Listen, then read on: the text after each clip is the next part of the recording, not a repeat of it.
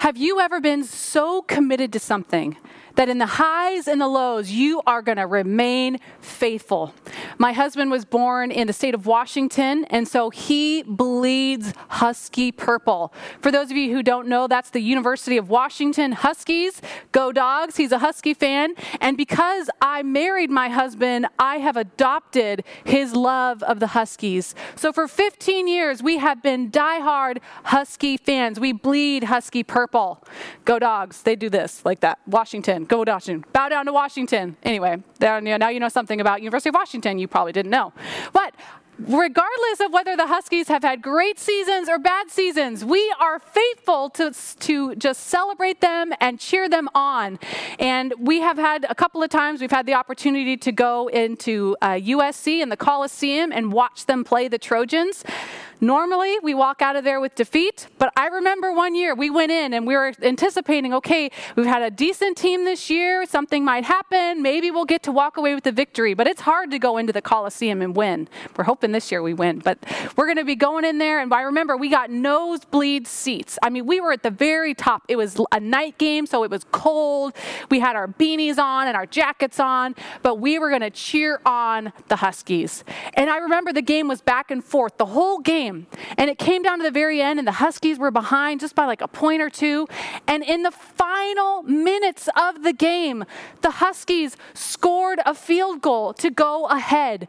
And the audience became silent.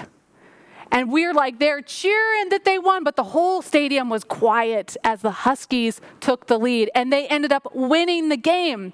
And so we had a decision to make as we walked out of that stadium. We could either hide our Husky gear and sneak out of there, or we could wear our Husky gear proud among all of these Trojans and walk out of there with our heads held high.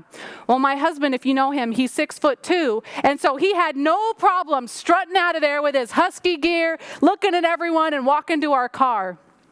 We can be faithful for teams. We can be faithful for our communities and for our families. But I want to ask you today, how does your faith life look like? What does your devotion to God look like? Are you faithful to Him in the good times and the bad times? And we're going to be looking and answering this question today. Why should I remain faithful to God? And I'm not just talking about a weekend. I'm not just talking about a year. I'm talking about the long haul. Why should I remain faithful to God for the long term? And when I talk about faithfulness, you're going to hear that word multiple times. Faithfulness is our sustained obedience. It's not just one time. It's over years and decades of faithful obedience to God in His ways and His plan and His purpose for our life. We're going to be studying, as we have been this whole month, out of the book of Daniel. And what we got to hear the last couple of weeks was about Daniel early on in his leadership in Babylon. And now we're going to be looking at Daniel later on in his life. And later on in his life, we still find the same godly man we found decades before. It's now been about 45 years that he has been in exile in Babylon. And just before we jump into our story, what happens is that the Babylonian Empire falls and the Persian Empire takes over. It's history. That's a historical event that happened. The Babylonians cease to be in power and the Persian Empire raises up. And so now we have a new king, King Darius, as in our Daniel chapter 1 or Daniel chapter 6, verse 1. And what we're going to find is that Daniel's the same man that he was when we started reading in the book of Daniel. Verse 1. It pleased Darius, he's now the new king, to appoint 120 satraps to rule throughout the kingdom. Now, when I say satraps, I want you to think the word governors. These were people who were going to lead regions or areas. So there's 120 of them. And with 3 administrators over them, one of whom was Daniel. So you've got the king, you've got 3 administrators, that's 2 guys and Daniel, and then you've got these 120 governors. That's how the leadership structure is being set up. The satraps were made accountable to them so that the king might not suffer loss. The administrators were meant to direct and lead all the satraps so that the king could flourish. Now Daniel so distinguished himself among the administrators and the satraps by his exceptional qualities that the king planned to set him over the whole kingdom. So see what's happening here? Now it's king, 3 people, satraps. The king's like, okay, you 3, Daniel's he's showing you all out, so I'm going to put him over all of you. Well, that didn't make people very happy, did it? At this, the administrators and the satraps tried to find grounds for charges against Daniel in his conduct of government affairs, but they were unable to do so. They could find no corruption in him because he was trustworthy and neither corrupt nor negligent. Finally, these men thought, we know how we'll get Daniel. We will never find any basis for charges against this man Daniel unless it has something to do with the law of his God. You see, Daniel had proven himself. He had proven himself as a man committed and faithful to God, even in a godless culture. He stayed true. And you think 40 years in Babylon, you think Babylon would start to rub off on him? No. Daniel stayed faithful and committed to standing out and being a man of godly character. And they knew that. It was proven. Even these godless people saw this is a man who follows his God. And the only way we can trap him is by using his own religion against him. That's what they knew.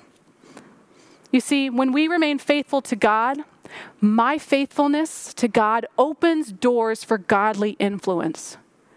Who wants godly influence?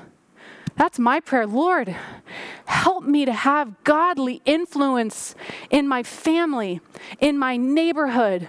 Help me to have godly influence in this country, in my workplace. Lord, help me. You know how we have godly influence? We're faithful to follow after God and the character that comes with it. Look at this verse. Now Daniel so distinguished himself among the administrators and the satraps by his exceptional qualities that the king planned to set him over the whole kingdom. He had proven himself with skill and ability, and not just with this king, not just in this empire. This is now 3 kings. First, it was Nebuchadnezzar who saw Daniel's gifting and skill and experience and ability. And then it was Belshazzar who saw and heard and learned of his incredible skill and expertise.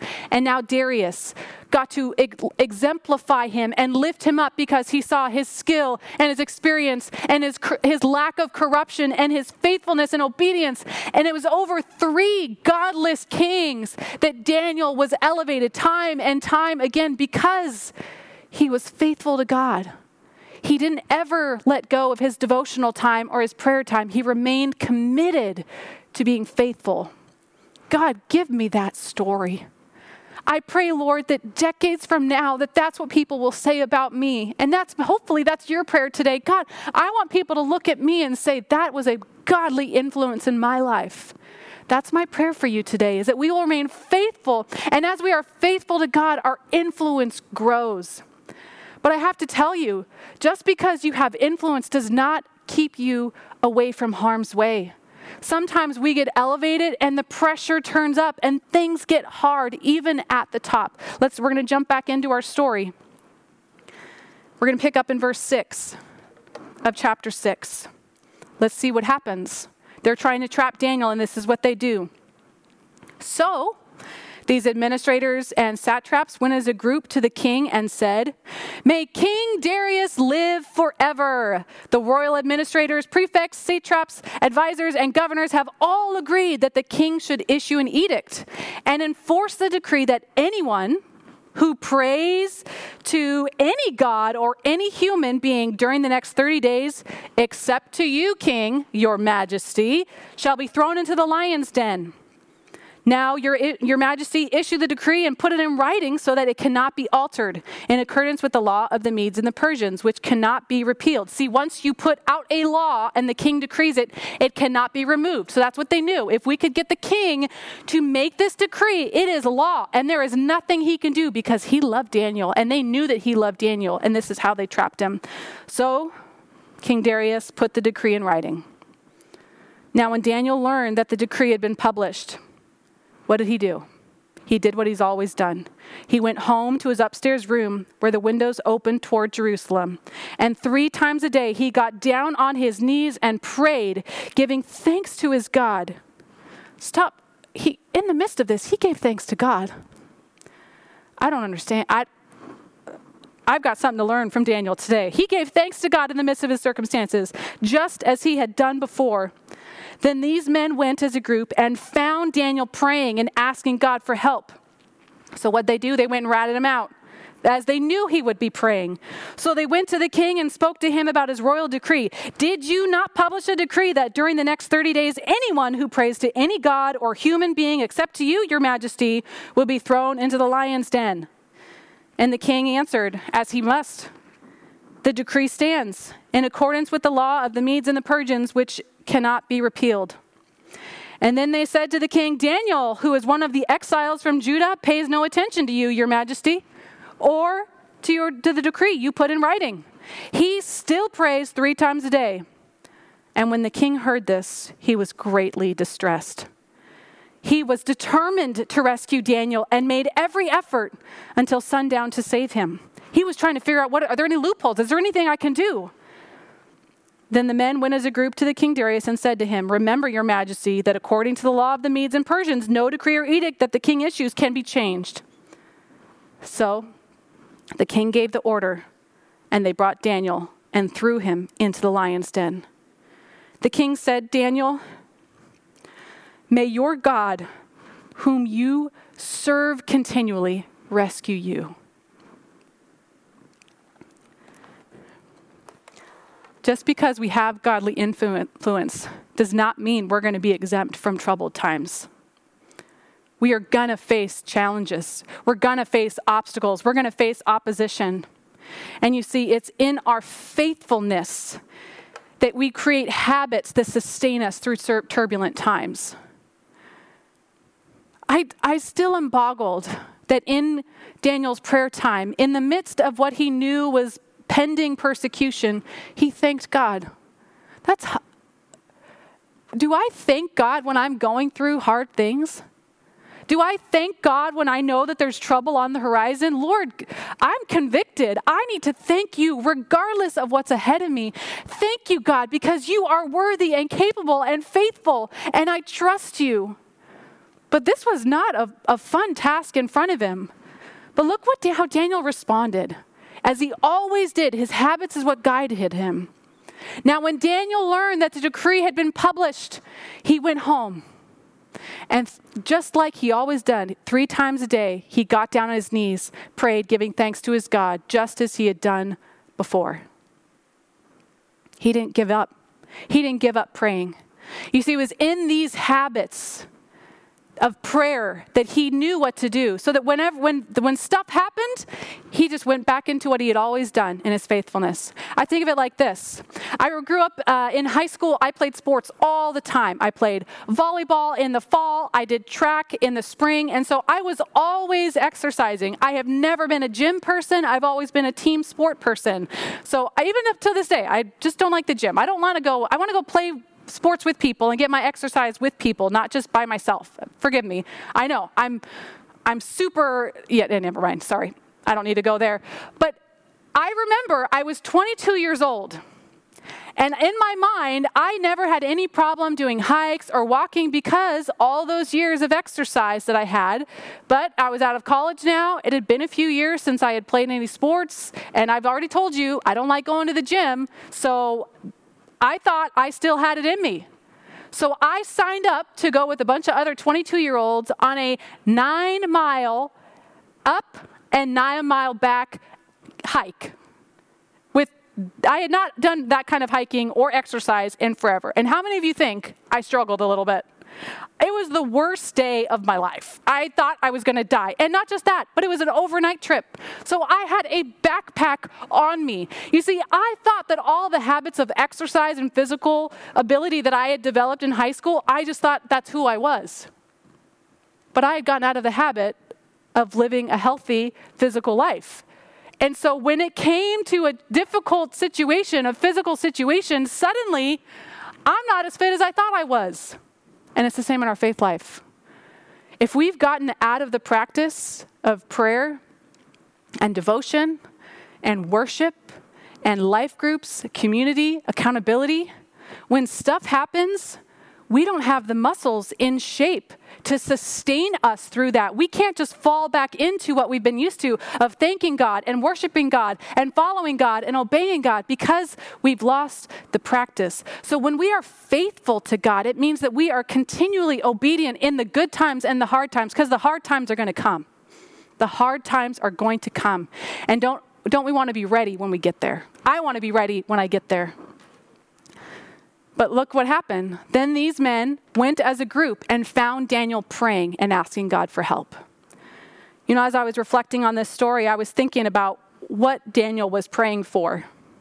This Greek word help is actually favor. He was asking God for favor.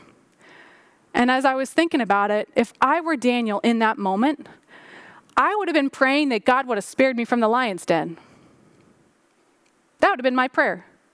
God, would you please, Lord, prevent me from having to go into the lion's den? I bet Daniel prayed that. And yet, he went into the lion's den.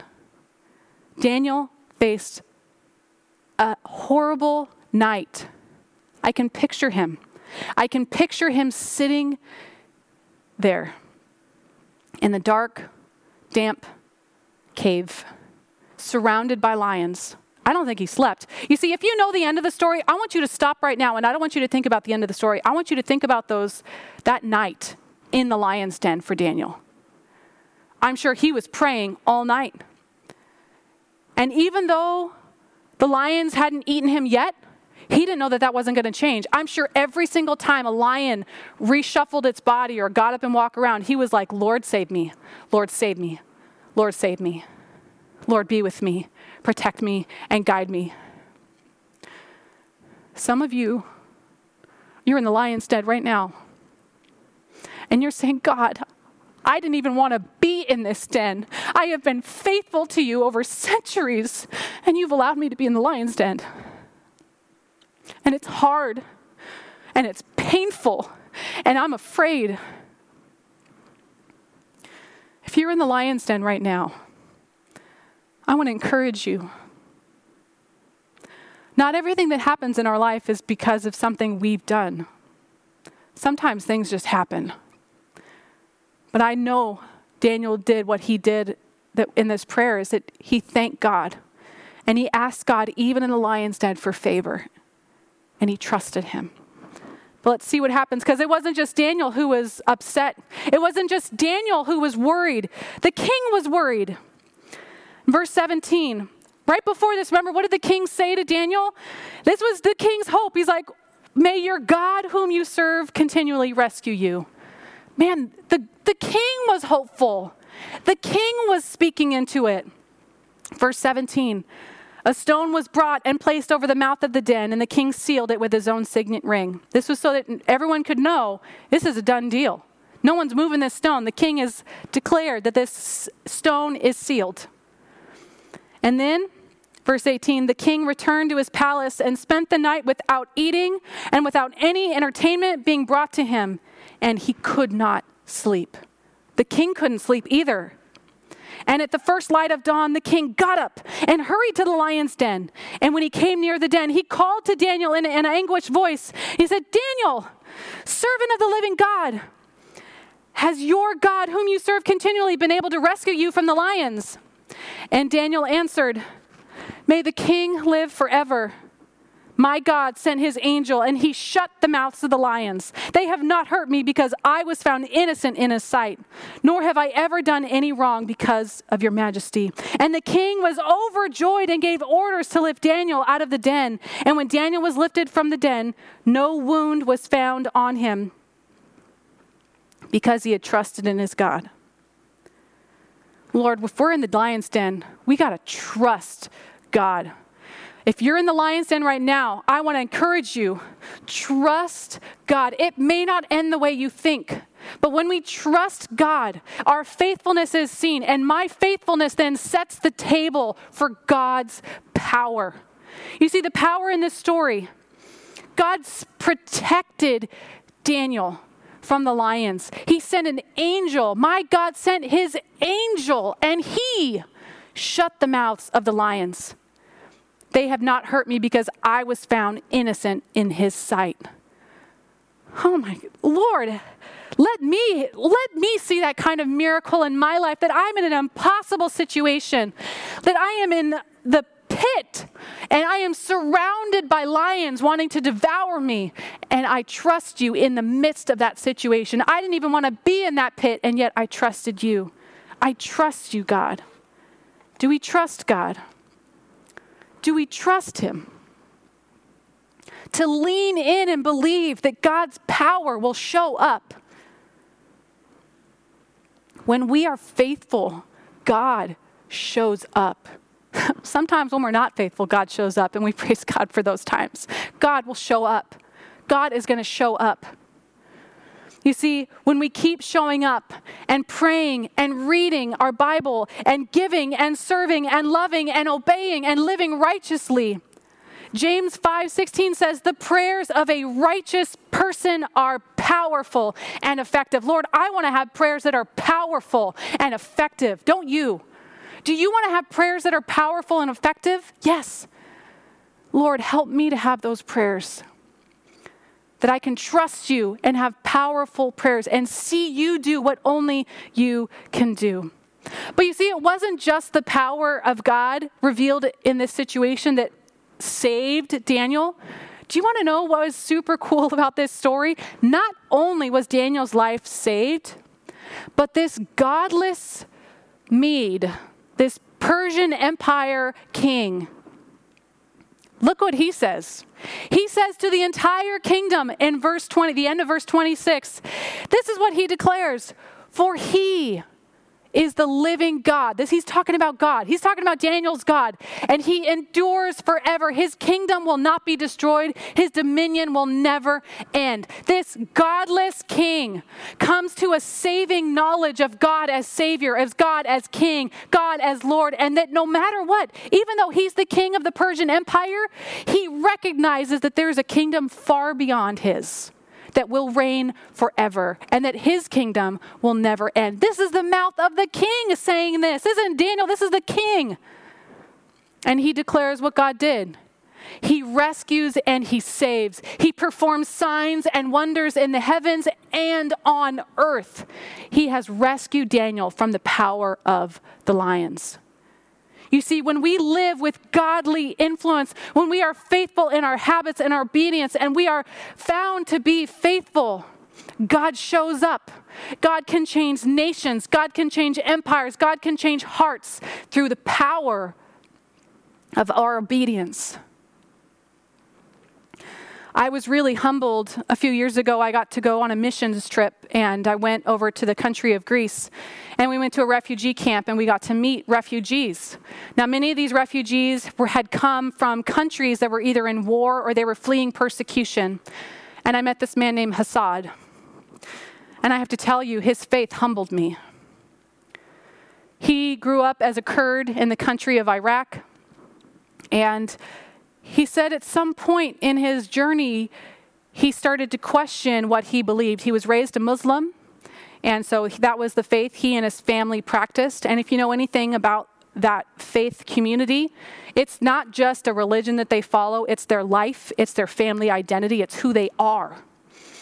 And so what we were learning in our trip is that many times for a Muslim, to leave the Muslim faith and become a Christian requires incredible miracles, because they're walking out. They're not just walking away from their religion, they're walking away from their identity, from their family and their communities. And they will oftentimes face persecution. And so he started to have these visions and dreams of this person he didn't know. And God he shared with us, God was revealing himself to him through these dreams and visions. And he didn't know how to call him, but he said, I referred to him as the God of love. Because what I started to experience in these dreams with him was that he loved me and he didn't want me to live in the way I was living. And so I got my hands on a Bible to see if that was what I would find. And this is what I found in the Bible, was that over and over I saw this God that loved people and loved others. And so he ended up having to leave the country of Iraq and flee with many of the Syrians when the Syrians had their war going on. And if you remember in the news about 4 years ago, there were all of these boats that were crossing the Mediterranean to safety, and many people died trying to seek freedom from the war or from religious persecution. And he tells us this story. He was just trying to find God, but just trying to find God and question the Muslim community meant that he was going to be persecuted, and so he was persecuted. So he fled with his family. And he shares this story with us. I remember being on one of those life rafts in the middle of the Mediterranean, and water was up to my waist as I was sitting on that boat. And I remember on that boat crying out to God, God, the God of love, if you will save me and my family, we will serve you the rest of the days of our lives. And God saved them. And they went to the other side of the Mediterranean Sea, and they were able to find a safe refuge in this refugee camp. But he said, my faith does not come without fear and does not come without persecution, because even in this refugee camp, he shared with us, I'm surrounded by brothers and sisters that are Muslims that fled the country, not because of religious persecution, but because of the war. He said, I was standing in line for the food rations one day in the refugee camp, and a gentleman behind me tapped me on the shoulder and said, my faith tells me because you are a Christian, I can kill you. And he says, my faith tells me that if you strike me on the cheek, I turn and offer you the other cheek because I serve the God of love. And I met him and heard his story, and I have to share, I felt like my faith was so weak. I'm like, Lord, I pray that if I'm ever in that situation, I pray that I'm not, that I would have the faithfulness to say, I am a follower of Christ, whether you take my life or hurt my life, or if you take down my family or you take down my reputation, I don't care. I am faithful to God in the midst of this. Can I tell you, we are living in Babylon today. We are in exile. We are in Persia today. We are surrounded by people that don't speak the God culture that we speak. And I want to ask you this. What does faithfulness to God look like in this season for me? For some of you, it means you got to get back to the beginning. You got to get back to being in the Word and doubling down on your devotional time and your prayer time and your worship time and your generosity. And you got to say, I'm not going to be halfway in and halfway out. I'm going to be all in because, God, I believe in what this Word says, and I'm going to be all in. For some of you, maybe faithfulness is that God's asking you to stand up and say something. Before you do that, go back and watch October 1st message on how you stand up and stand out, because there's ways that we can do it that are more effective than not. But I want to encourage you that if God's calling you to step up in a situation and have your character intact, you would do that. But God's asking his church, will you be faithful? Will you be faithful? And my prayer, as we continue to seek to thrive in Babylon, that's what this whole series is about, is we want you to thrive even in the midst of Babylon, that we will be found faithful. Amen.